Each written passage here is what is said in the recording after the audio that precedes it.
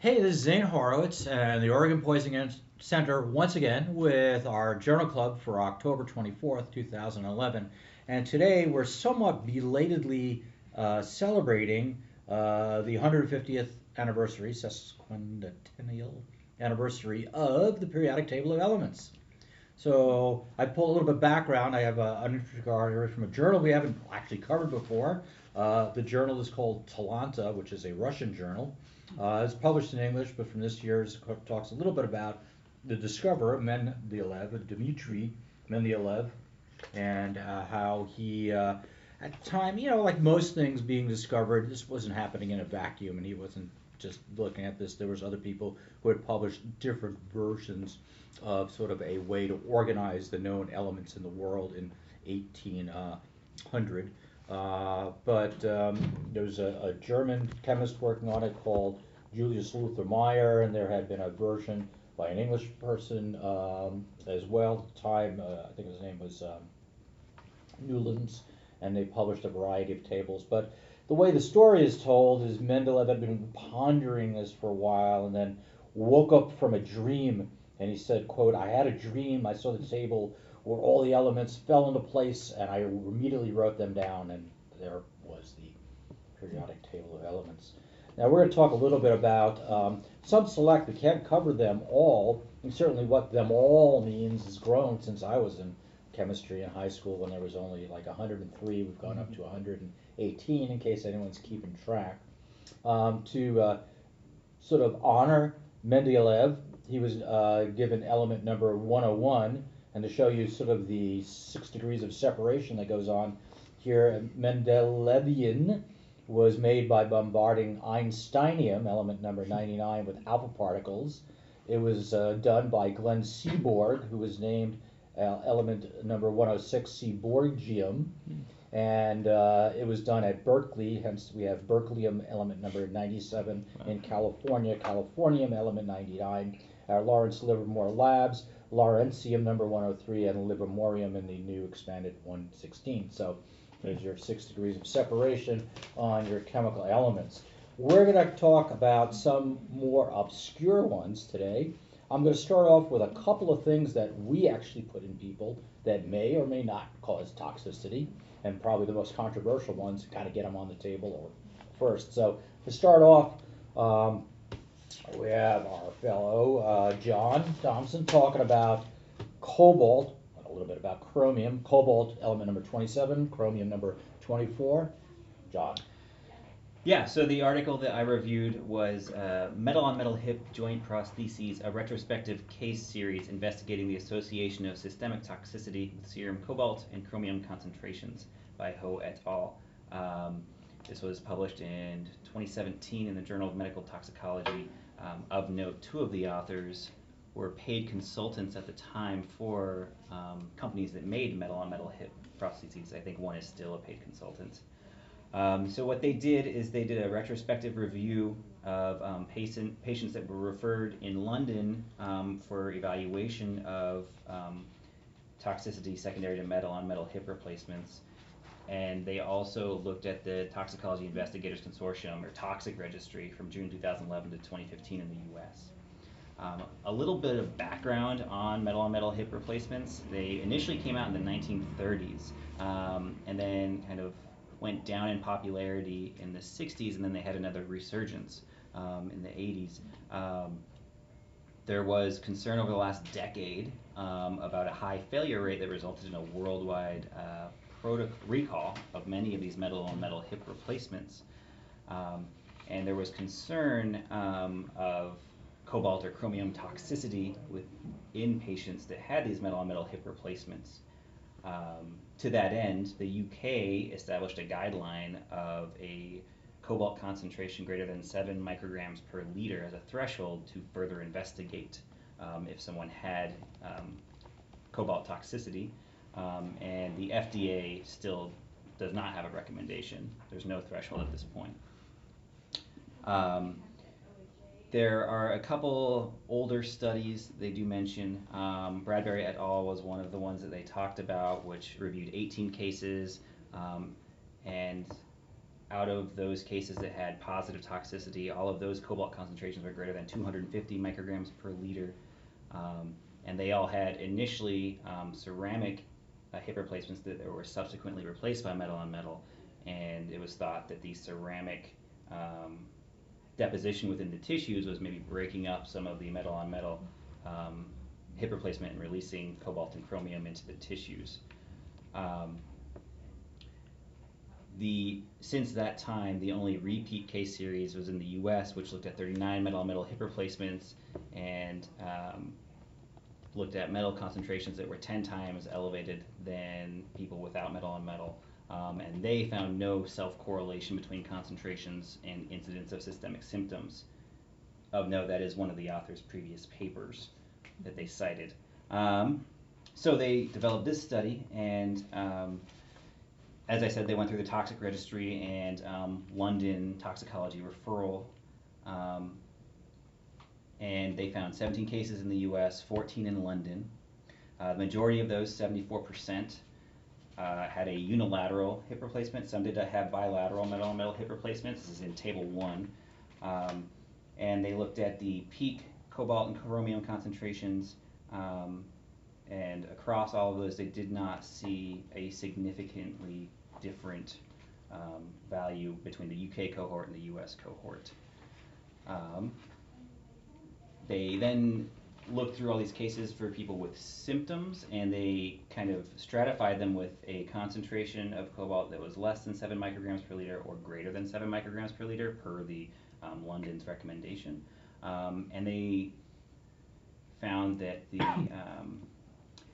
symptomatic people with a cobalt less than 7 micrograms per liter was 8, and then 15 had a concentration greater, or 15 had a concentration greater than 7 micrograms per liter, which was not statistically significant, with a p-value of 0.38. And same thing for the chromium there. They had 8 with a concentration greater than 7 and 10 with a concentration less than 7 that were symptomatic, and again, their p-value was 0.92. Within this case series, the most commonly reported symptoms were lethargy and malaise, hearing loss, and tinnitus. So really kind of non-specific things was the most common, was just like lethargy and fatigue. There were 2 patients within this case series that they did talk about that had, they felt had systemic cobalt toxicity. Case 1 was a person with bilateral metal-on-metal hip replacements. They had increased pain for the last 7 years. They developed lethargy and distal numbness and paresthesias. Their cobalt concentration was 168 micrograms per liter. And then they had a revision, and their repeat concentration was 8.5. And they had a subjective improvement in their symptoms. Case 2 was a person who was 16 years post-operative from the replacement, and they had numbness, tinnitus, and they had a concentration of 1,096 micrograms per liter, so much higher. They had developed optic neuropathy and a peripheral axonal neuropathy. There was also a report of hypothyroidism in that patient, and that was ultimately a fatal case, I believe. So they looked at all of these symptoms as well to see if there's any statistically significant difference between the patients above or below 7 micrograms per liter. The only thing based on their cohort in Table 3 was numbness and paresthesias, and that actually wasn't statistically significant, but that was the closest with a p-value of 0.13. So overall, they had nothing that was statistically significant.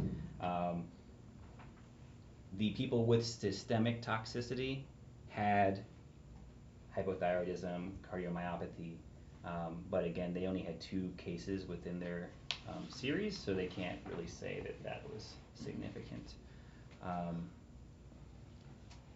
Overall, they compared the cobalt concentrations to unexposed people, which have a normal concentration between 0.7 and 2.7 micrograms per liter, and they found that the UK recommendation of investigating over 7 micrograms per liter had a sensitivity of 52% and a specificity of 89%, but there was no clear dose response based on their study. So ultimately, they said that there was no clear dose response based on cobalt toxicity and symptoms, and there was no clear association between toxicity and symptoms.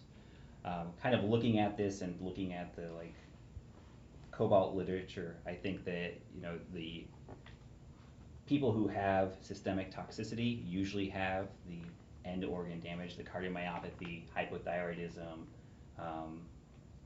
and paresthesias. The less specific symptoms like fatigue, really hard to attribute to a systemic toxicity, I think, at this time. I know there is an MRI test that can look for deposition in tissues, but I don't know if there's anything clear on that to also say if that is specific.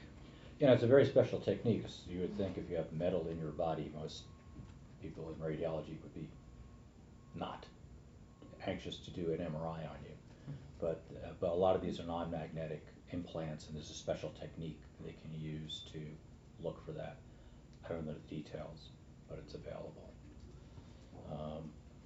We do get some calls in these. I'm sure all other poison centers and tox consultants who may be out there listening do. And I don't think there's a clear-cut answer. England has this concentration in your blood threshold where you should be investigated, but nobody really has a, gee, if the level's above this, or you have this constellation of symptoms, you should have your hip replacements redone with something else. Obviously, if you had no evidence of heart failure, certainly this is an age group where people have heart failure, people have hypothyroidism, and people have started to have hearing loss, and people have started to have visual loss, and so to dissect out those issues in 60 and 70 and 80-year-olds from what's just aging and what's part of this constellation is hard. I imagine if you have documented neuropathy and cardiomyopathy and maybe a visual deficit, then maybe that's enough data to have a discussion about whether or not, if your cobalt levels are high, something needs to be done about it. But unfortunately, I think we get some calls like somebody, weak, tired, they get a level done, and then their physician, whether it's the orthopedist or their internal medicine doc, calls us and says their level is X. What do I do with it now? I don't know. Part of the answer is you can get referred to a specialty clinic like these clinics, like the one in Chicago that looks at this, or you can get a big workup for all these things that potentially cobalt can do and see how bad if any of these organs that are affected are. I mean, there was indeed cobalt-induced cardiomyopathy done in the era of when there was the beer that was stabilized with cobalt, and those people were sick, but they were also nutritionally depleted, and there's a variety of variables. So there's a plausible, mechanism that cobalt does affect the heart due to these old studies, but whether or not anybody with a level that's just above 7 is going to have these problems is going to be hard to say. I think one of the authors of this does have a clinic where he does consult on these, and he's written about this before. It's an interesting problem, and unfortunately, we don't have a clear-cut answer other than to be aware that it's out there. I put a metal in your body. I'm not surprised that if I test for that metal years later, it's going to be elevated. So, the question is, does it cause symptoms? I don't know. Well, jumping a little bit to another metal on the periodic table of elements that we put in your body, we're going to jump to gadolinium, number 64 atomic number. This one's also new and also controversial, and maybe to help us wade through some of this is our fellow Jen Love. Yes, so the paper that I had was called Gadolinium Retention and Toxicity, an Update, from the Journal on Advanced Chronic Kidney Disease. And this is a paper published in 2017. And the paper is a well-organized review of the various disease categories surrounding gadolinium. Gadolinium is a dye that is used in MRI imaging, and there are various gadolinium-based contrast agents that can be used in MRI. sort of tracing the history of gadolinium and MRI imaging and its effect on human patients. So the sort of condition that we are most familiar with in terms of gadolinium toxicity is called nephrogenic systemic fibrosis. It was first described in 1997 in 15 patients who were on dialysis, and sort of 5 years later was recognized as a disease state that was attributable to gadolinium administration with MRI. Most notably, it was patients who had underlying renal failure and were given a gadolinium contrast agent.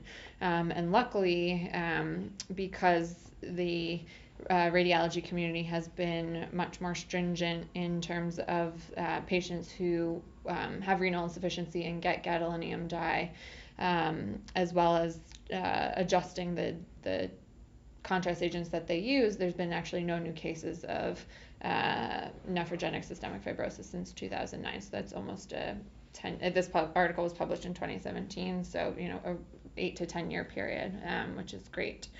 What the article does sort of review are these two other conditions. One is called gadolinium storage condition. So we know that in patients with normal renal function, gadolinium can be found deposited in the brain, and that is in the presence of an intact blood-brain barrier.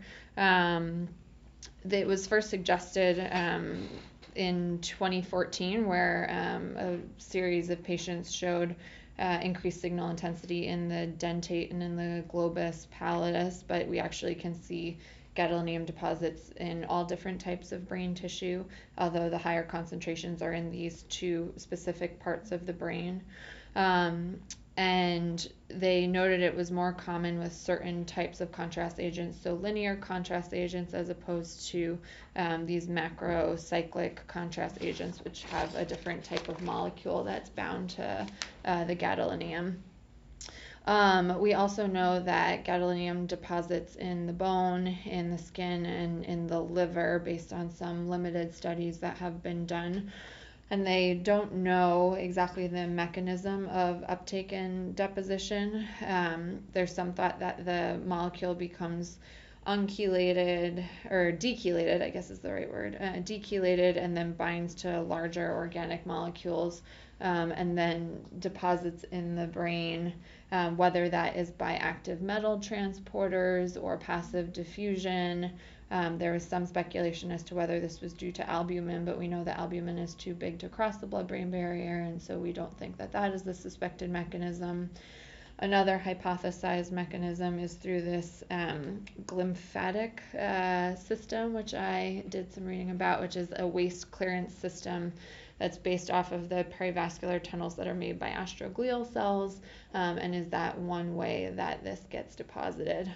There's clearly not enough research to really know exactly. They think that it's probably multifactorial, by active transporters, potentially some of this passive transport, and potentially this glymphatic system.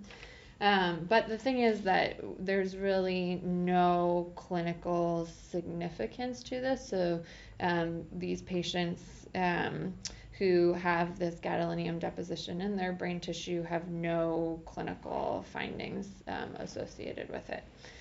However, the authors go on to also discuss another condition called gadolinium deposition disease, which has been recognized by some of the medical community in 2006. And gadolinium deposition disease is patients who have symptoms, not an agreed upon set of symptoms, but symptoms, and have gadolinium deposited in their brain, and they have elevated gadolinium urine concentrations. And so there is question as to whether this is an unrecognized disease state, that these patients are gadolinium toxic. The literature around this is very limited. The authors discuss a few studies, two of which were survey studies, sort of the general community of online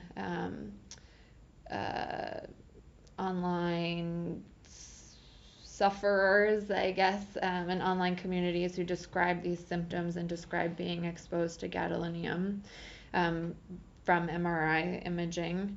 And they talk about the timing of their exposure and the variety of symptoms that they have, which included central pain, peripheral pain, headache, and bone pain.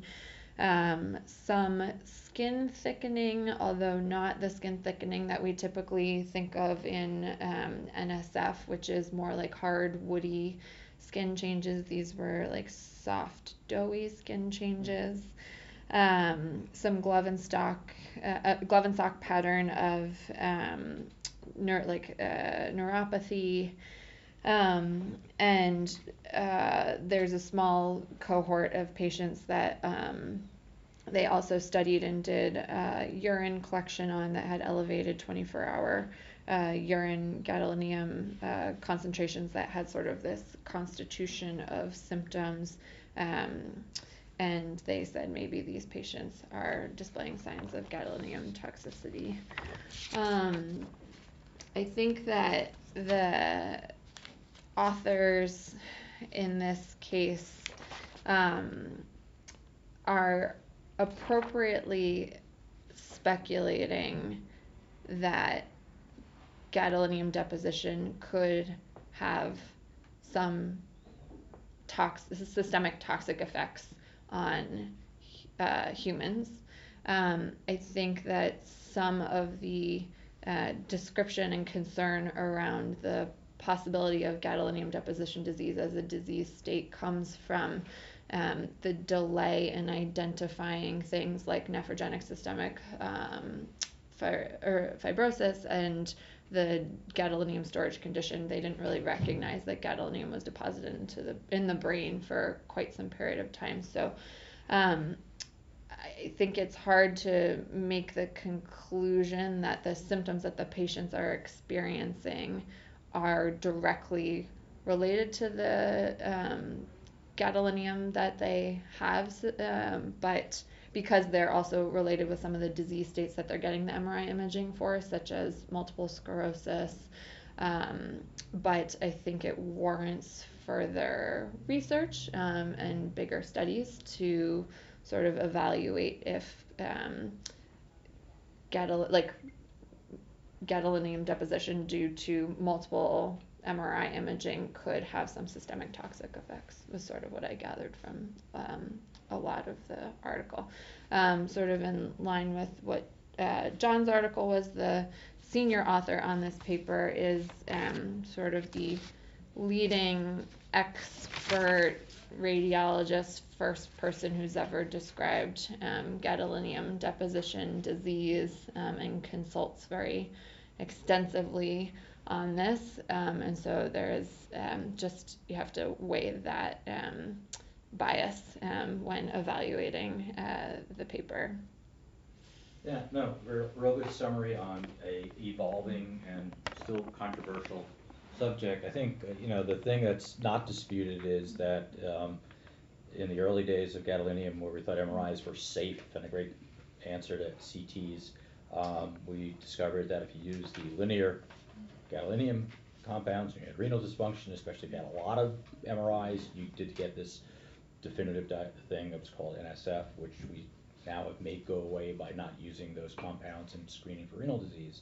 But is there something more subtle that happens with the gadolinium that clearly stays in your brain longer? Does it react? Does it not react? Is it immunologic? No one knows. But there are some people coming in with symptoms, and these experts say you should get a 24-hour urine collection a month after your last exposure, and then do a workup, just like it's kind of with the cobalt, like looking for what they're complaining of more extensively to rule out other things, nerve conduction studies, whatnot, and before you attribute it to this. They suggest this may be chelatable. I'm sure there's people out there that are doing stuff like that, but I don't know at this point if we can make that recommendation based on any constellation of symptoms, no matter how severe, or any level, no matter how elevated. Um, and again, it's going to take some time to sort out, is it just a single or multiple types of agents? Because maybe something like 20 gadolinium containing compounds that are still on the market being used for legitimate purposes, all being used. So it's tough because it's a very useful study and very, very few people have this problem. So, but something we may get calls on.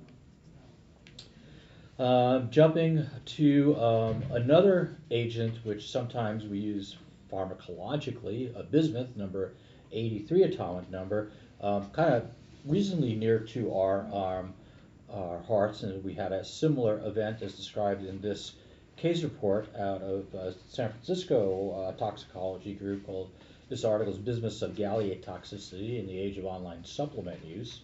This is just a case report, but indicative of other case reports because they do make a little table of all the other 45 cases that existed in the literature. So this case was a 50-year-old woman.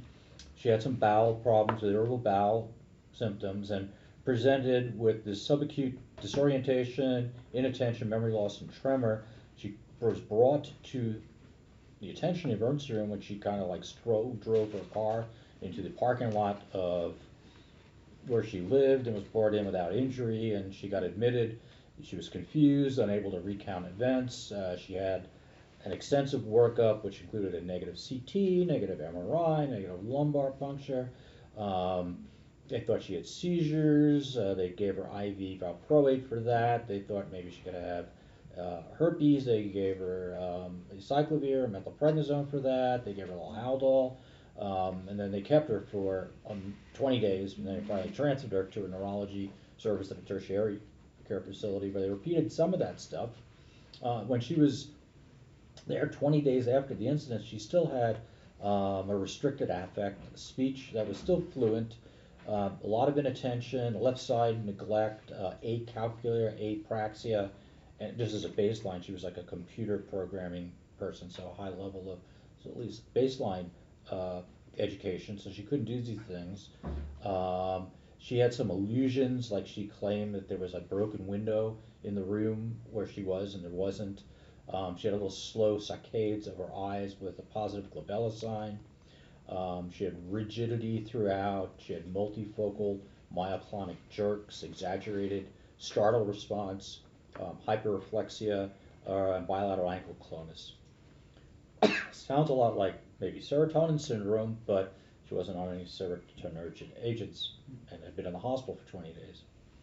They did more lab testing. They like threw the neurologic book at her. They got another brain MRI.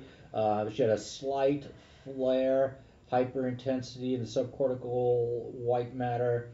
They got a CSF and they sent it for amyloid, beta, tau, the prion protein 1433, neurospecific analase, vitamin B12, methylmalonic acidemia, homocystinuria, on and on and on. Every test in the book, including one of our recent favorites, is the antibodies for N-methyl deaspirate NMDA receptor antibodies. She had none of that at all.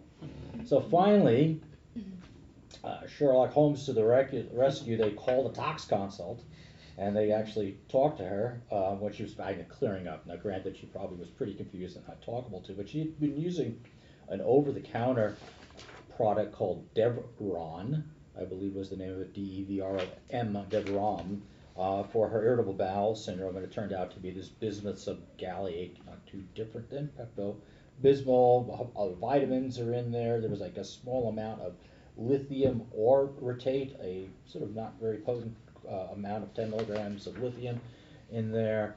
And then over time, they sort of got levels.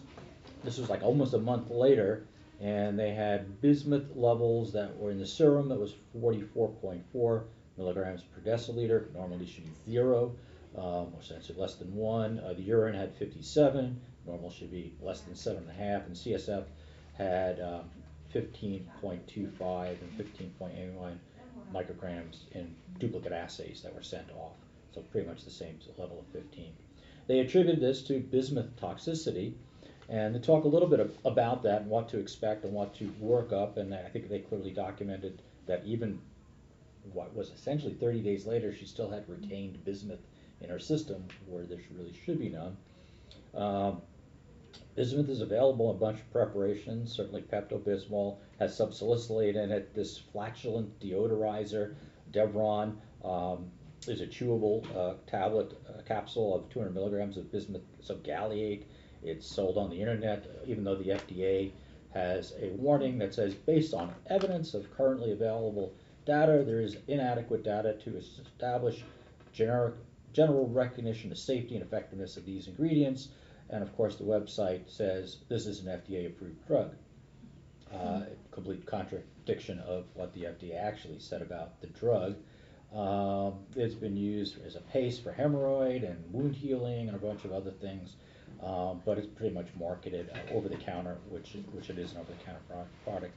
They go to make a nice little table of both case reports and case series, of which there's been about 40, 45 in the literature, and the sort of way these people present is with a slowly progressive encephalopathy with confusion, tremor, myoclonic jerks, ataxia, and some people present acutely with bismuth nephropathy, but if taking it chronically, it's usually just the CNS stuff as it accumulates in the brain. Some people have rashes, some people have diarrhea, although it's hard to separate from what they may have been treating themselves for.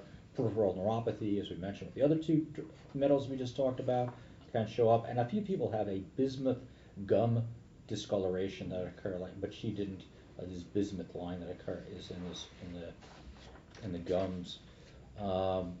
Bismuth is a complicated kinetics. It's multi-compartmental.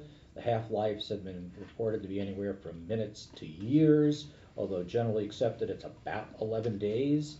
And so it slowly comes out, and so they're not surprised at 4 weeks that she still had bismuth in her system when they finally got around to testing both her urine, serum, and CSF. One of the few cases that did test CSF, there was an earlier case that had a CSF level of 340, multiple times hers, but it was tested earlier in the course as well. Whether or not you could do anything about it, chelation is debatable. I'll say there are other studies that suggest perhaps chelators like Suxamer may be helpful in shortening that half-life, although we don't have any good hard data for that yet. As far as the differential of could this have been a serum serotonin syndrome from her low dose of lithium, she had negative lithium on arrival, and then really the fact that it lasted for 20 days pretty much makes it super unlikely that this was in fact a serotonin syndrome, was in fact a bismuth induced neuropathy. Not stated in this article, but I've heard referred to elsewhere, is that it really looks like high differential is Creutzfeldt-Jakob disease, because it's a multi-sensory, motor, visual, balance pathway that kind of hits all parts of the brain, and therefore it's sort of a diffuse brain encephalopathy that occurs. They don't mention the website which sold it, but I think all of us can probably guess where that was, that she purchased almost all of her supplies through a well-known marketing website, and includes testimonials on it that says, I don't know why more people aren't taking this. This was like out of breath. It was, I should be giving this out like breath mints. It works. So there you have it with bismuth encephalopathy as yet another toxic metal to consider in your differential of altered mental status. While we're still on altered mental status, a fascinating chronic metal that's out there was reported in a great case series in the New England Journal a few years back. We're going to have Maria Milas tell us about manganese, number 25, atomic number. Yes, so I'm going to be talking about this article that was presented in 2008 in the New England Journal of Medicine, and it goes over a Parkinsonian syndrome in methcathinone users and the role of manganese. A little bit of history. So methcathinone is a stimulant with euphoric effects, and cathinone itself is derived from the plant named cat, and it has long been used as a psychostimulant. So methcathinone is manufactured by oxidation of ephedrine and pseudoephedrine, and in home preparations, the IV formulation is produced with potassium permanganate oxidation in the presence of acetic acid. So this study looks at users from Eastern Europe in Latvia and Russia, and they found IV users developed this Parkinsonism and were positive for HIV in Latvia. However, it was noted that they had very few CNS HIV syndromes that would occur that were specific for Parkinsonisms in the absence of other symptoms, including focal infections. So the role of HIV causing these symptoms was questioned by the authors as the underlying cause of their Parkinsonian syndrome. And they had this movement disorder that was stereotyped between the individuals, and it was unlike idiopathic Parkinson's disease and was associated with a distinct hyperintensity of the T1 weighted MRI signal in the globus pallidus. So the authors investigated the role of the toxic effects of manganese in these patients with IV methcathinone use. There were 23 patients that were identified with unusual stereotyped speech and gait disorder, and most of these patients were in their 30s with an average duration of methcathinone use of 6 years plus or minus 5 years on both ends. They looked at active versus non-active users and defined active users as those who had a binge within the last 1 year, and non-active users as those who had discontinued the drug over the course of a year. 3 of the patients that they found were actually HIV negative, and of the HIV positive patients, 9 of the patients had AIDS. They also noted that all patients of the 23 that they studied had positivity for hepatitis C. However, there's no known extrapyramidal disorder associated with a hepatitis C infection. So they got a neurologist, and basically he did a detailed neurologic exam on all of the patients. He also evaluated them for their posture, their speech, their writing, as well as a number of other screening tests for Parkinson's, and they also performed a mini mental status exam as well. All patients had pretty extensive lab workup, including HIV, CD4 counts, hepatitis C titers, copper, ceruloplasmin, and MRIs performed. Patients who were included reported their first neuro symptoms occurring approximately 6 years plus or minus 5 after their first use, and their initial symptom in most patients was gait disturbance with hyphonia. The neuro exam that most of these patients displayed, so they had an impassive face and generally slowed movement or speech reactions.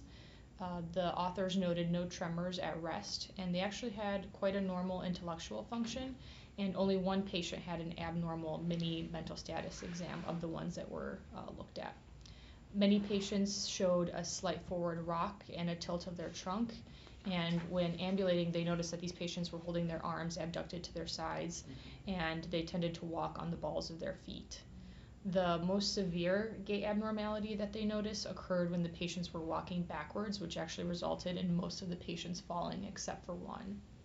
And of the speech disturbances, most patients were noted to have low volume, and they also had difficulty with handwriting as well. So they measured whole blood manganese levels on all of the patients and found it to be elevated in 9 of the 10 active users, and their mean average level was 831 nanomolars per liter. The non-active users had levels that were in the range of 300. All of the patients had MRIs performed, and all but 2 had increased bilateral and symmetric T1 signal intensity in the globus pallidus on the MRI. All of the active users displayed this. The active users also had intensity in the substantia nigra and the innominate of the anterior midbrain, and they also found that the non-active users had less intensity in the globus pallidus compared to the active users. In the non-active users, none noted substantial improvement in gait or speech after cessation of the IV methcathinone for 2 to 6 years, despite them having found to have lower blood levels of manganese and less severe changes on their MRI. They tried different therapies for these patients, and they found that administration of levodopa produced no discernible change in their symptoms of their motor disorder. And they also tried chelation therapy, which is another, therapy that's tried for manganese toxicity. And despite lowering manganese levels, they found that their symptoms were also not relieved by this.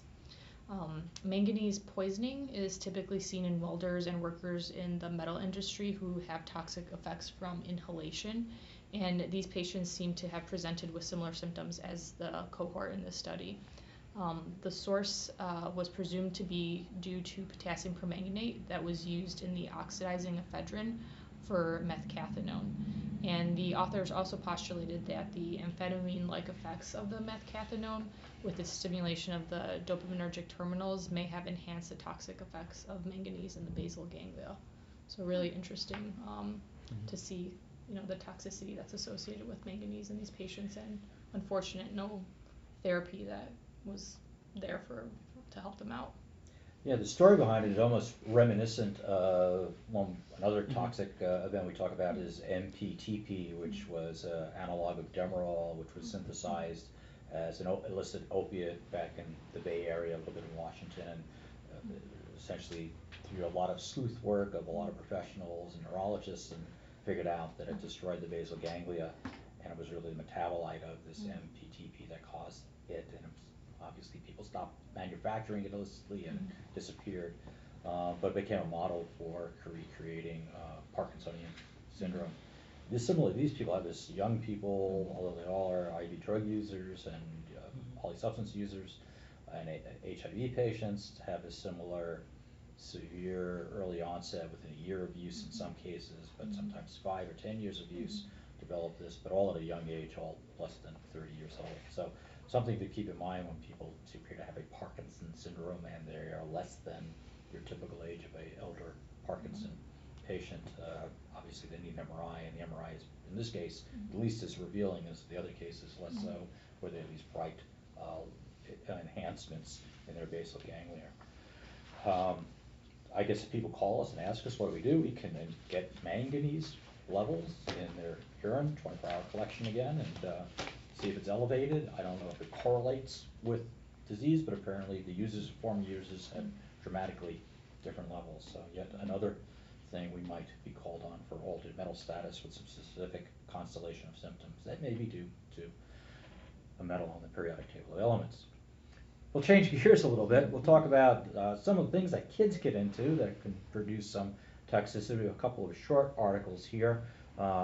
With Anatoly, our emergency medicine resident, is going to talk about, first of all, barium, number 5 atomic number, an interesting phenomenon we've seen a random case or two over the years. Yeah, so the title of this case is Acute Barium Toxicity from Ingestion of Snake Fireworks by Hurd et al. Out of University of Massachusetts. So the case is a 35-year-old male, severe mental retardation, came in with vomiting, diarrhea, following ingestion of 16 small fireworks that were later to be identified as colored snakes or black snakes. So this gentleman came to the emergency department, diarrhea, severe vomiting. His initial labs were notable for severe hypokalemia. He was tachycardic. Otherwise, his vital signs were unremarkable. He had leukocytosis, and he was hemoconcentrated. Abdominal radiographs showed multiple radiopaque fragments within the stomach. Based on this report, they proceeded to do whole bowel irrigation. And also with these fireworks, once they identified them, they were worried about arsenic toxicity, which had been reported on previously, so he was started on dimercaprol. The patient did not tolerate the whole bowel irrigation with secondary to continued vomiting, and was then transported to an outside hospital. While waiting for air transportation, he developed a 90-second episode of VTAC, became hypotensive. They gave him some fluids. Mental status remained unchanged, so they shipped him off. In flight, he continued to have wide complex tachycardias, but otherwise vital signs were stable. Upon arrival to this tertiary care's ICU, approximately 12 hours post-ingestion, patient was obtunded, minimally responsive to stimulation, was more tachycardic, blood pressures were still stable, but he was now tachypnic.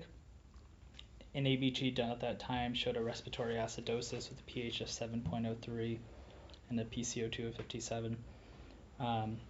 He was put on a non-rebreather mask. Blood work was repeated. His hypokalemia had now worsened to 1.5 from the 2.1 he was on previously. Magnesium, calcium, and phosphate levels were normal. And then EKG showed VTAC. He was emergently intubated and then given sodium bicarb boluses. I think this was prior to them recognizing this hypokalemia that he had, and obviously it did not have an effect on him. He eventually did revert to a sinus rhythm with the left bundle branch block. Whole bowel irrigation was restarted with an NG tube now that he was intubated, and then he was given more dimercaprol for potential arsenic poisoning. And then finally he received potassium, so repletion was initiated. Heavy metal screens were also sent off, as well as urine and serum barium levels were sent off. His severe hypokalemia was addressed with 238 millimoles of potassium chloride initially, and then he continued to receive additional potassium throughout his course. During the next couple days, he developed hypophosphatemia and hypocalcemia. He did well later in his hospital course, developed aspiration pneumonia, was treated with antibiotics, and then was extubated on hospital day 4. When his blood levels came back, finally, his serum barium level was 20,000, and then his urine barium level was 5,600. References, so the serum is 200, less than 200, and then the urine is less than 20. And then his his blood levels for the lead, mercury, and arsenic were all normal. So, barium toxicity has been typically presents with hypokalemia. You'll get cardiac dysrhythmia secondary to the low potassium. These folks can also have increased lactic levels, lactic acid, and these barium salts, especially the ones found in the fireworks, which are different than the barium found in oral contrast, are actually very soluble through the GI tract, making them more dangerous. With this study, a couple of the key points that the authors talked about was the importance of with these patients getting these rapid and severe hypokalemias, repleting that potassium, because that's where most of your clinical effects are going to come from. And these folks are going to get large amounts of potassium. Monitoring their other electrolytes as well is important, but also monitoring for rebound hyperkalemia. Other reports have shown that even small amounts of repletion have led to hyperkalemia and symptoms associated with that. This gentleman ended up doing well, was discharged out of the hospital and back to his home. Yeah, it usually could have not gone so well, because people say, fireworks, it's not a big deal, and, here he was about the code. His potassium level dropped down on 1.5. I think there was another case report with less well documented as far as levels I found with barium, because of hypokalemia, a potassium level of 0.2. So the profound hypokalemia, when you see it, is often due to these barium salts that are found almost uniformly in fireworks. Is it a dose effect? Yeah, I think it is. I mean, this guy in this case report ate a bunch. We had a case here over the 4th of July, which is when we tend to get these. Same sort of thing. They wanted to discharge the kid, and we said, no, get one more level just to be sure. And sure enough, the second level dropped to reasonable moderate hypopigmia, and I think he only had a couple of these fireworks devices that had barium in it. I'm not sure if we got levels on him or not, but yeah, if you want to write it up again, someone get some levels next time you see one of these. All right. Another interesting thing that kids get into, and this is one of the ones, this case was not a kid, but this is a big common one. Only I tell you about 3 cases of these neodymium magnets. Neodymium is number 60 on the periodic table. I don't know, it's a long number. So this is a case series out of the Pediatric Archives, the French journal by Limal et al. In 2019. So they looked at 3 cases of neodymium magnet ingestion. Kind of just some history. 2% of ingestions, at least in their experience, are in pediatric populations are these magnets, and about 2/3 of them are multiple magnets. About 2/3 end up being asymptomatic, don't need any intervention. Roughly 20% need some type of retrieval, endoscopic, and then less than 1% end up needing surgery for these. So for the first case, it was an 8.5-year-old boy who ingested 2 spheres during a game at school. Didn't have any symptoms, was brought in to the hospital, had abdominal x-rays taken 24 hours apart that didn't show any change in the location of these magnets. So the decision was made to go after them endoscopically. They were unable to grasp them. They had gotten stuck to each other on opposite sides of the gastric mucosal fold, and this kid ended up needing a gastronomy to go in there and fish these out. He did well post-op, fed on day 5 and then discharged on day 7. Another is a 5-year-old who had ingested 12 of these. He did have symptoms, was complaining of epigastric pain, had some emesis. Again, x-rays did not show progression of these magnets after 12 hours. So the decision was made to go after them endoscopically. Again, this too did fail. And they ended up having to go in and do a laparotomy to go in and fish these out. He was also discharged on post-op day 5 after an uncomplicated recovery. The third case is a 33-month-old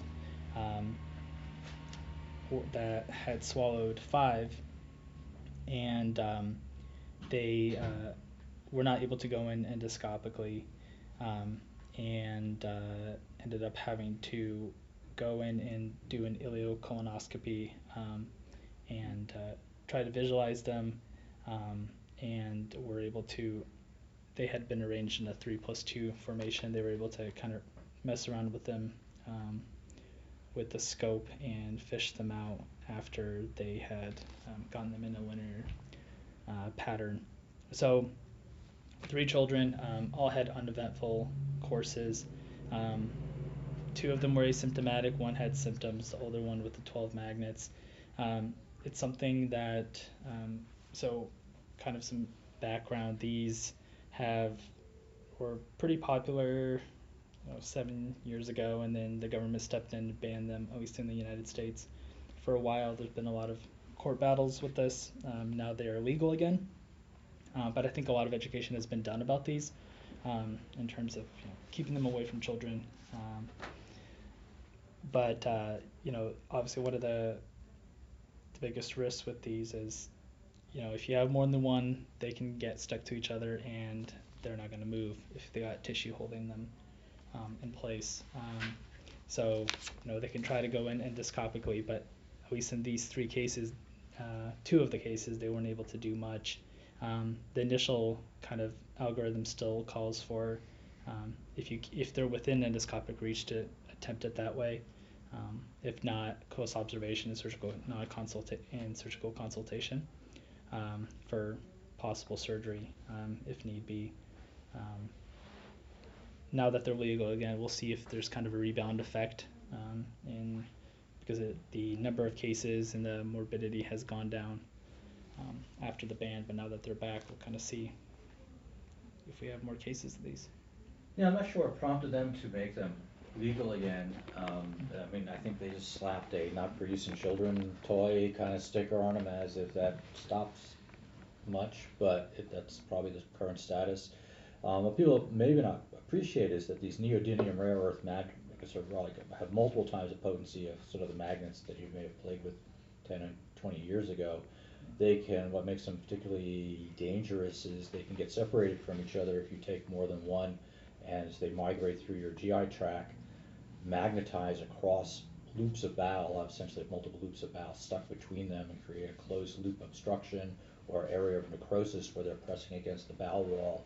And especially if it's a younger child who may not complain much, or maybe nobody gets the story that they ate one or two of these because they were playing with some of these, gets written off as typical pediatric GI gastroenteritis, get a popsicle, go home, and then disasters happen. So the trick is to diagnose them early, find out if they're playing with them, and remove them if you can get them from above, because that's the easiest way to get them out. And sometimes they need to use different nets, and sometimes they actually need to put a magnetic probe down through the endoscopic channel there to get them out and slowly bring the whole thing out together. But there's different techniques.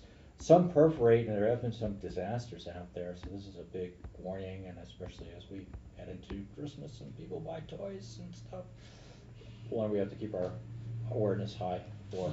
Yeah, one of the disasters I read about was a 5-year-old that had unknown ingestion. It was just one magnet, but he'd ended up getting an MRI for some reason and had a bowel perf when the magnet got plucked out. So, obviously, with any metallic object, that's a risk. But when they look like toys, it's higher risk of things like that happening. Yeah. So. And the toys come with like 100 or 100. Yeah, there's like 216%. So no one knows how many are missing when you get to that number. Yeah. So it's like having a pill bottle count of 100 tablets, and you think a couple are missing, and you can't tell. Yeah. All right. Moving along to germanium, number 32. Hannah, tell us about the problem with this. Okay, so this is a paper out of the Journal of Nephrology, Dialysis, and Transplantation from 1999. It's just a single case report by Luke et al. Out of Germany, which is very fitting for germanium, it's an ultra trace element that occurs naturally in really low concentrations. So our case is a 58-year-old man whose chief complaint was nausea and vomiting and anorexia, with a 10-kilogram weight loss over the last 6 months. He's otherwise healthy, has no past medical history. Social history, he works as a manager of a small metal processing company. And notably, he had been taking a supplement that he had illegally purchased from a pharmacy, and the supplement was a germanium lactate citrate compound. And this is a product that was, kind of without any scientific evidence, marketed as an antioxidant or anti-cancer, like immunostimulatory type medication. And so our patient took a total dose of this compound, which was 426 grams over the 6 months. And the germanium lactate citrate, that's about 18% by weight germanium. So on exam, he was noted to have a heart rate of 120, blood pressure was 130/80, he was afebrile. His exam was remarkable for jaundice and a cachectic appearance, and he was also noted to have kind of a uremic odor. On cardiac exam, he had soft heart tones and a pericardial rub, and then was noted to have a 150 milliliter pericardial effusion on ultrasound. His chest x-ray was negative, his ECG just showed sinus tach. And his neuro exam was normal, except they did an EMG on him and found what they called pathological spontaneous muscular activity. It seems like a really broad category. I'm not sure exactly what they were describing. And they also found that his perineal nerve had delayed conduction velocity. So they drew a slew of labs on this patient. In interest of time, I won't go through all of them, but I will say that he had an elevated ESR, but his white blood cell count was normal. He was also noted to have like a low RBC and low platelets.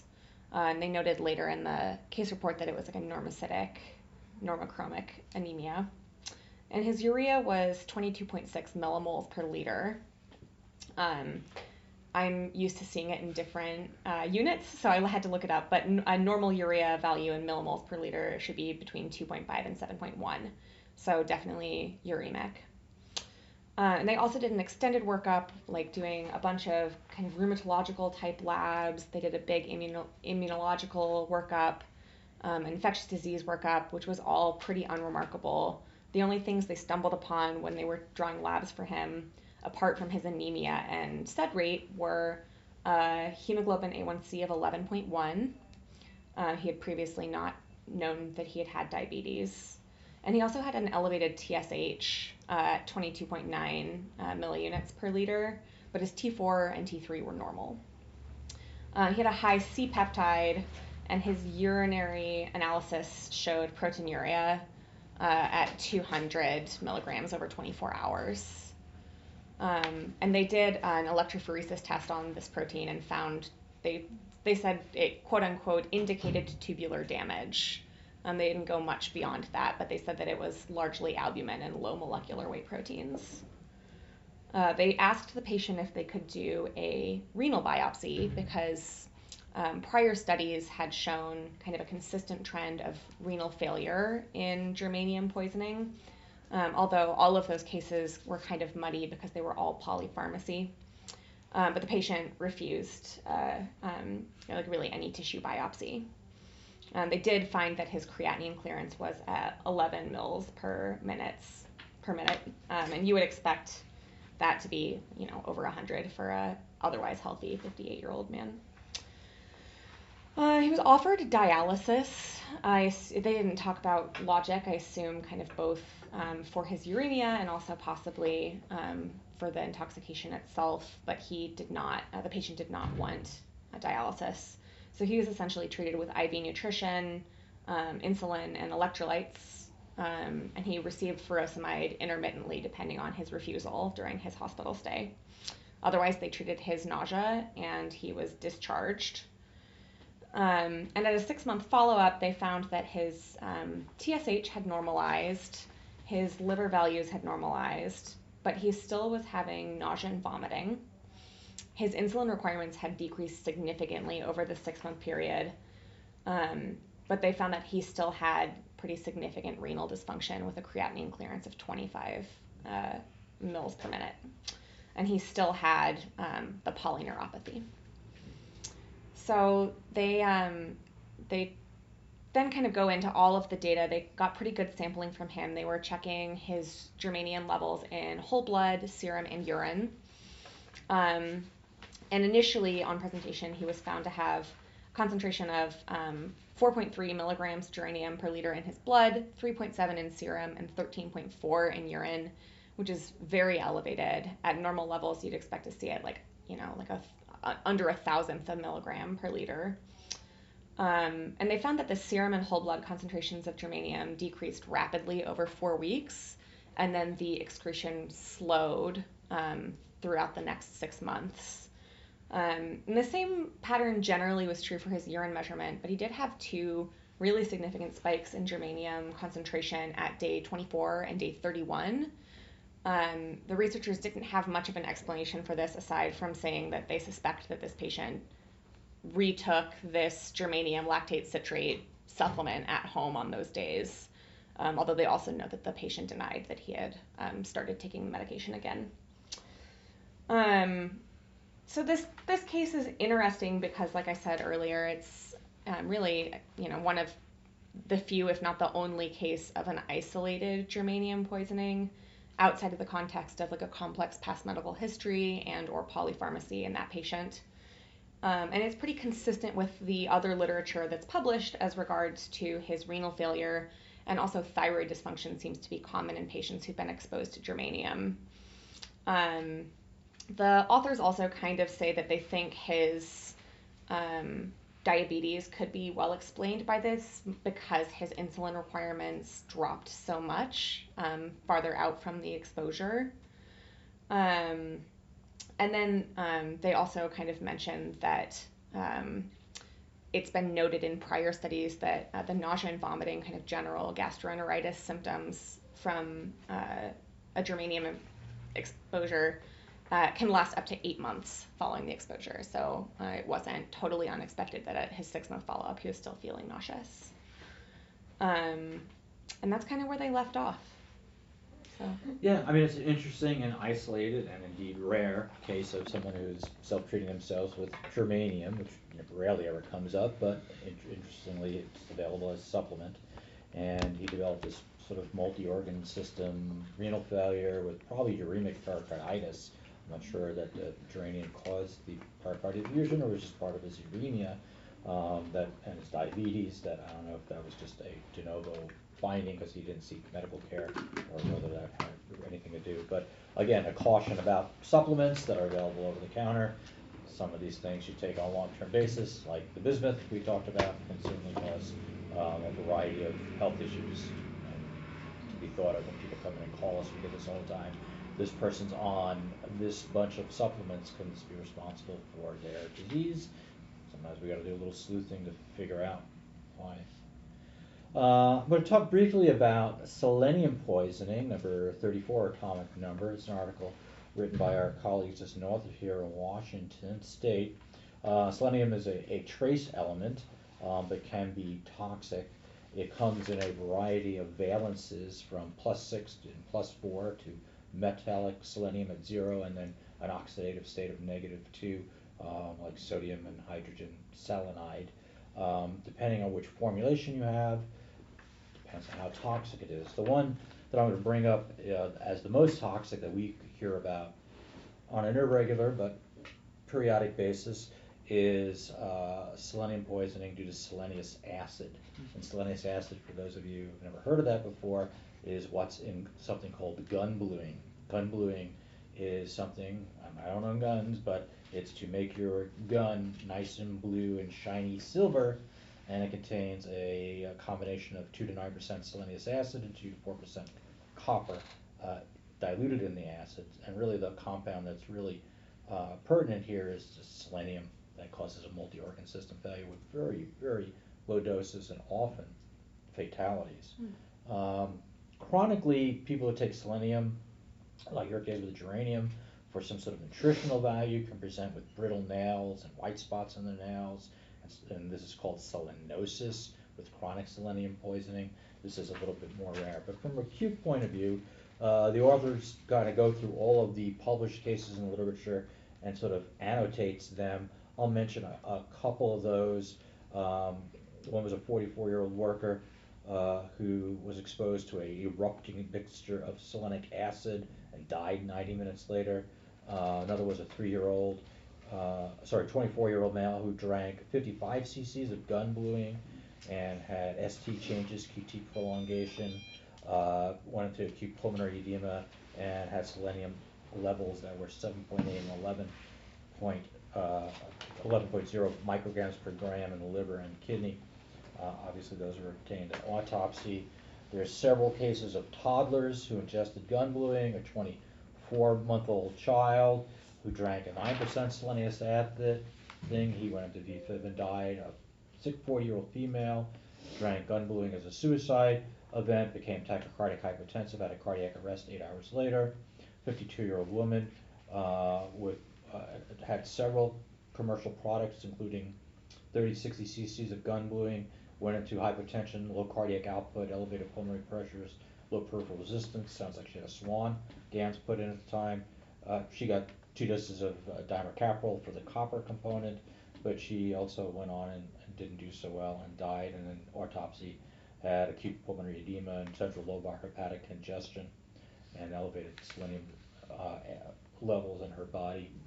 There were a few others that were all mentioned, a 2-year-old with gun bluing, a 29-year-old with gun bluing, a 2-year-old with gun bluing, another one with vitamin supplementation that had symptoms, and another chronic one with supplements that had symptoms. But I think the take-home message for this is that gun booing is very dangerous. It causes this kind of cardiomyopathy, cardiac failure, multi-organ system failure, passive hepatic congestion, and it can be rapidly fatal within literally an hour or two. There's nothing specific to be done except sort of extremely good supportive care on all of those cardiovascular. And I think our protocols, if a child gets into gun bluing, even if it's just suspected, it's like call 911 and get them to the hospital and get them transferred to a tertiary care center. Even if nothing happens, which sometimes nothing happens, but had they got into as little as a few cc's or a gulp, it's potentially fatal. So it's one of those ones that make us sit up at night and worry a lot. And probably this compound shouldn't be anybody's home that's got children around, because like many of the other products that worry about kids, there's no safety-proof capping on gun-doing chemicals. Turning to two last elements that are used as basically poisons. There's really no good reasons to use these things otherwise. First, we're going to talk about thallium and one of the options for treating it. So our visiting pharmacy fellow, Casey. Okay, so I've got this article published in this open access journal, Medicine. It's the clinical characteristics and treatment of thallium poisoning in patients with delayed admission in China. As Dr. Horowitz mentioned, pretty much exclusively used for poisoning these days in its non-toxic elemental form. It's a very pretty metal, but it does form these very toxic salts. It has no taste, no odor, so it made a great rodenticide for a while, and now it makes a great poison. There were a lot of cases back in the day when it was used for the treatment of syphilis and gonorrhea, ringworm, of thalatoxicosis, and at that point they recognized that it was probably not a great agent. This particular metal, it distributes, like some of the other ones we've talked about, very well. So it distributes through 3 compartments, and the symptoms are very diverse and non-specific, again, like a lot of the metals that we've talked about. So these patients tend to come in a little bit later than their exposure. So this particular study is looking at how patients present and how they're treated depending on at what point they present post-symptom onset. It's a retrospective, descriptive, single-center study. It was at the Affiliated Hospital Academy of Military Medical Services in China, and it looked at a 10-year period between 2008 and 2018. They excluded chronic thallium poisoning in patients with other poisonings, and then they divided their patients into those who came to the hospital within 7 days, or patients who came in between 7 and 14, that was your moderate delay, and then a severe delay was considered 14 days or later.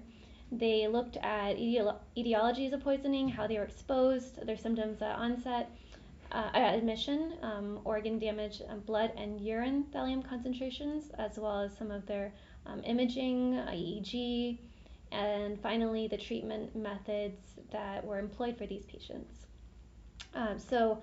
Looking at what they found, the majority of these patients were male. The average age appears to be somewhere around 40 years of age, and about half of their patients that they ultimately included were in that severe delay category.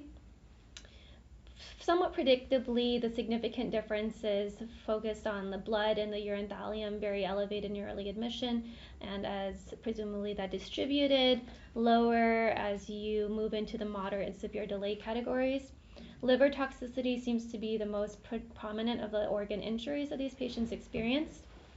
GI symptoms, specifically abdominal pain and abdominal distension, tend to predominate early on in their study, and the neurological symptoms increased as patients had more delayed presentations. So pain in the extremities, actually in all of their patients in the early, moderate, and severe delay categories. Hair loss was noted predominantly in the severe delayed category as well. As far as the workup done for these patients, they had a kind of scattered workup in terms of who got an MRI, EEG, EMG. 3 patients had obvious abnormal MRIs, and those were all within the delayed admission group. 2 of those had CNS symptoms on admission, which were confusion, deep coma, and then one of them did have a personality change that was discovered during the follow-up period. On EEG, 4 4 of the patients with an abnormal EEG had a severe delay, and an EMG showed varying degrees of damage, and it did tend to be more again on the delayed presentation side. The treatments received by these patients included a cocktail of interventions, including stomach protection, not quite sure what that meant for these patients, acid suppression, circulation improvement, nerve nutrition, protection of vital organs, pain relief, and Prussian blue, where Prussian blue is kind of our go-to exchanger for univalent cations, so that'll interrupt the intrahepatic recirculation of thallium by exchanging potassium from its lattice for thallium in the GI tract. So all of these patients received Prussian blue, and some of those patients received additional enhanced elimination modalities ranging from CRT to hemoperfusion to plasma exchange. Ultimately, none of the patients in the study died after treatment, and on their follow-up, one patient had personality change, one patient who was in a deep coma initially did communicate normally after treatment, but couldn't stand independently at the time of follow-up, and this patient did have, it looks like, persistent neurologic sequelae. All 31 patients did grow new hair 1 to 2 months after their discharge. So this study was a little bit different from other studies in how they grouped their patients. I thought it was a fairly relevant way to separate their patients, considering the fact that often it is going to be a delayed presentation. Usually poisoning takes a little bit of time to discover. In this case, I thought most impressively that these patients all seemed to recover fairly well, with the exception of that patient who had pretty severe neurologic sequelae, and that was with a variety of interventions. It seemed consistent overall with what we know about thallium toxicity, and I was a little bit struck by maybe not struck by the high misdiagnosis rate. I think 50% of these patients had been diagnosed with Guillain-Barré, which certainly falls within your spectrum of neuropathy, but if I understand correctly, thallium does have preserved reflexes, which you may not expect with Guillain-Barré. I think it's a tough diagnosis to make, unless you know that, like, my neighbor poisoned me with thallium, and then it becomes clearer. Okay, so and that's pretty much the summary of this case. Pretty much follows what we know about thallium toxicity, and patients overall, and they're 31, they're relatively small group, did overall fairly well. Yeah, we've had the opportunity to work up a case, and same thing, presented with a gait ataxia and distal motor weakness and a distal peripheral neuropathy, and I think there was some hair loss involved.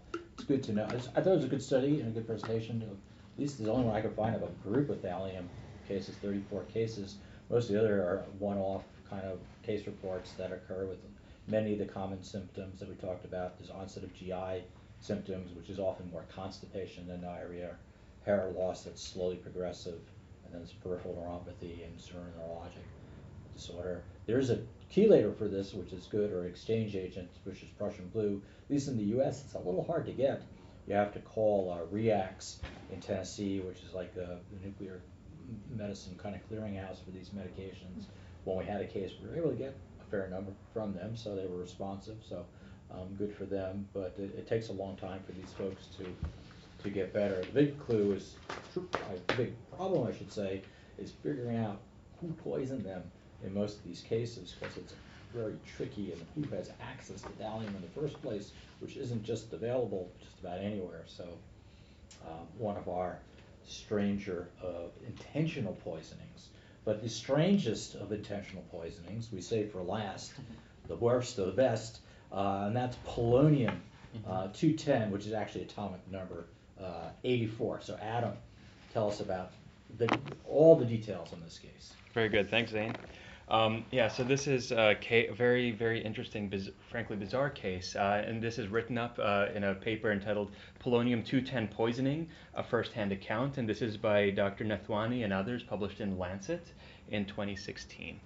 And so this is really a case report with a lot of both basic science and clinical science extracted from it, and it's discussing the case of Mr. Alexander Litvinenko, who was initially a former Soviet official who defected and then came to live in the United Kingdom under an assumed identity, and was essentially living what I would guess would be a normal life as a Russian man living in the UK, until the early mid-2000s, when he had a meeting with a couple of KGB officers, and shortly thereafter developed profuse diarrhea, profuse vomiting, and then presented to one of the UK's accident and emergency departments.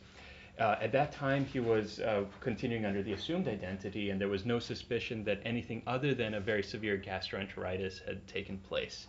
His symptoms were all completely consistent with that, and why on earth would you suspect polonium poisoning? So he was admitted, he was started on antibiotics, and over the course of the next week, he essentially developed progressive symptoms, even aside from the GI symptoms. In fact, his GI symptoms kind of improved, but they did not improve adequately, and he started to develop essentially a pancytopenia with complete bone marrow failure. About a week into his course, he was presumptively diagnosed with C. diff. That was based on a stool assay. And when his physicians told him that they were concerned about C. diff, he revealed his identity because he knew that in the past KGB officials had attempted or killed people using C. diff. Kind of an interesting turn on its own. So, with the suspicion of C. diff as a method of assassination by KGB officers, he said, "I'm actually this former, Soviet individual, and I think I've been poisoned." And with that in mind, the physician team essentially completely reevaluated his case, started to take into account the pancytopenia, his GI symptoms, and continued to watch him. And from that point, the differential completely changed. So kind of one of the really fascinating things about this paper is the discussion of the thought process, which I thought was absolutely fascinating. So at this point, of course, they're starting to think about exotic poison. So just a little background, this wasn't mentioned in this paper, but if you think of other assassinations by the KGB, it's bizarre enough that there are so many. We are thinking about, for example, dioxin is one, very exotic, bizarre. Ricin, more recently the Novichok agents, and then apparently C. diff, which was new to me. So very dramatic, very bizarre, rare poisons. And so they were starting to think about thallium. At this point, Mr. Litvenko was losing his hair, although he did not have the painful neuropathy that we'd expect from thallium. With pancytopenia, they were considering chemotherapeutic agents as well as, of course, radiation. And if you think about it, this is, with that lens in mind, this is following the exact thing we read in textbooks about acute radiation illness. Starts with GI symptoms, and then a few days later, you get absence of lymphocytes and bone marrow failure. And so at that point, they start doing some preliminary tests. They take a Geiger counter and they scan him with it. It's completely normal. So it's like, obviously it can't be radiation, but as we know it is. Kind of keep looking. They do a bone marrow biopsy, which kind of as expected shows acellular marrow. And then finally on day 22 of hospitalization, they do a very specific test, which is they look at a sample of his, I believe it was blood, with a gamma camera, which is just a special instrument that picks up not alpha or beta particles, but gamma radiation specifically. And they noted that it had this of course is news to me, but an 803 kilo electron volt photo emission, which is fairly characteristic of polonium. And kind of based on that, they started to actually look for it. So that's essentially a radiological assay, but most of the tests we have in medicine are chemical assays or spectrophotographic. And so at that point, polonium was tested for and confirmed. Unfortunately, on day 23, he developed essentially rapid altered mental status, cardiovascular collapse, and died. So that was too bad. They did a few post-mortem parts of this evaluation. Of course, now that it's confirmed that he's been exposed to a tremendous amount of radioactive agent, there were all sorts of considerations to be done. So polonium is primarily an alpha emitter, although it also does gamma. which is how it was picked up with the gamma camera, but mostly it's alpha. So even a thin sheet of glass will block the alpha particles, which is one reason the Geiger counter missed it, is because a layer of skin is enough to block that. So they put a sample of the blood on radiographic film and also on a piece of glass, and the glass blocked it, whereas without the glass, the radiographic film was developed. And then they started looking at, in autopsy, the amount of polonium that was concentrated in different organ systems, showing a tremendous amount of uptake in the kidney and the liver, a tremendous amount in the bile, with relatively less in muscle tissue and delayed blood. So blood on day 23 was less than half of what it was on day 20, but presumably on the initial days it was very high. Again, alpha radiation, if you're holding it in your hand, I don't recommend this, of course, but if you're holding it in your hand, unlikely to become very ill from it because it just doesn't penetrate that much, which is probably what makes it easy to transport across international borders and then get into a public space without triggering some kind of detection device, and also to carry it safely if you just have it in I'm presuming here, but a little tiny lead pouch, that should be enough to keep you safe. But once it's ingested, then that alpha emitter is essentially in proximity with DNA, and it's going systemically, and unfortunately, it's quite lethal. So this is the first and only confirmed fatality of this. I'm speculating here, but that seems, if this is the first and only time this has been documented to kill someone, I have to assume that the KGB knew it was reliable. Otherwise, it seems like a pretty big risk to send 2 agents to a foreign country and try an assassination attempt unless they were confident it would work. So I have no idea what has happened before, but again, it's not unusual for the KGB to do these very dramatic, very public, very rare, weird things. So that's all the medical clinical information we have on polonium. Yeah. Although they do reference there was a report in Russia of someone who inhaled an aerosol of polonium and died 13 days later, so they knew at least of that case. And I'm sure there's sort of a lot of research and there's animal studies too, but first-hand account of what happened with Alexander Litvinenko, and he suspected it after a week or so of being in the hospital, and basically self-diagnosed himself with being exposed to this toxic agent. I will say of the elements that we saw, except for this last one, we've been consulted on at least one or more cases of many of these. And so, keep your eyes open for these as you hear of unusual presentations. Thinking of medications that are on the periodic table of elements is important. And so I think we will cut it off there, and maybe wait, I finally got this. We will, if this works now, we'll talk about one more tiny thing here. It's loading.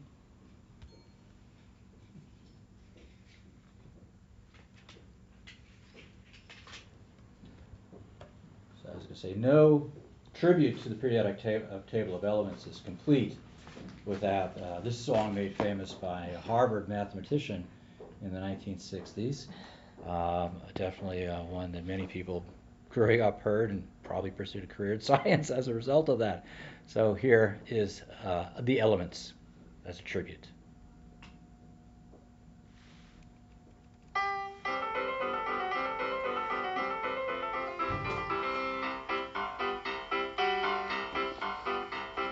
There's antimony, arsenic, aluminum, selenium, and hydrogen, and oxygen, and nitrogen, and rhenium, and nickel, neodymium, neptunium, germanium, and iron, americium, ruthenium, uranium, europium, zirconium, lutetium, vanadium, and lanthanum, and osmium, and astatine, and radium, and gold, protactinium, and indium, and gallium, and iodine, and thorium, and thulium, and thallium. There's yttrium, ytterbium, actinium, rubidium, and boron, gadolinium, niobium, iridium, and strontium, and silicon, and silver, and samarium, and bismuth, bromine, lithium, beryllium, and barium.